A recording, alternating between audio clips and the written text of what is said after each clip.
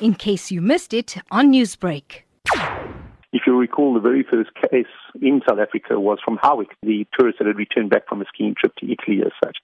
So in a way, you could almost say that Pietermaritzburg and Netcare St. Anne's and the other private hospitals in that area have been at the center of the pandemic from the start.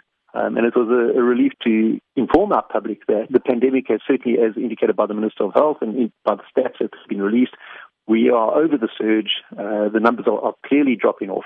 So what are the stats regarding the drop in numbers at the St. Anne's Hospital and surrounding hospitals?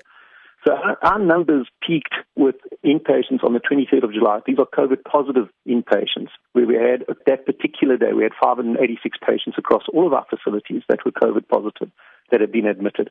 So on the 3rd of August, our ICU occupancies across our 288 ICU beds that we have in those facilities peaked at the 92% occupancy level. Since then, the numbers have dropped down considerably.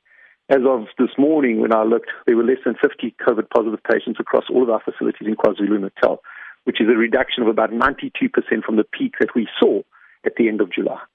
But at the same time, the World Health Organization has expressed their concerns about the resurgence in COVID-19 across the world. Worldwide, there seems to be an increase in the number of COVID-19 cases being reported. How is it then that you are saying that there is a decrease, not just St. Anne's Hospital, but across the 9 hospitals in KZN in the numbers? So I think if you look at the data released by the Department of Health in South Africa, you'll see that there's a steady decline. It has been a steady decline in the number of COVID-positive cases in this country.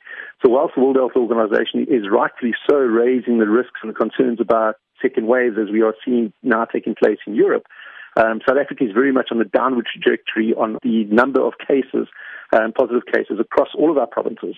We've seen a steady decline. It's not that the virus has disappeared, absolutely not. But I do believe that if you look at the numbers, there very definitely is a downward trend, and a significant downward trend in South Africa. The number of cases positive cases being reported on a daily basis now nationally is way below what it was at part of the surge as such, which would have been from about late July onwards in South Africa.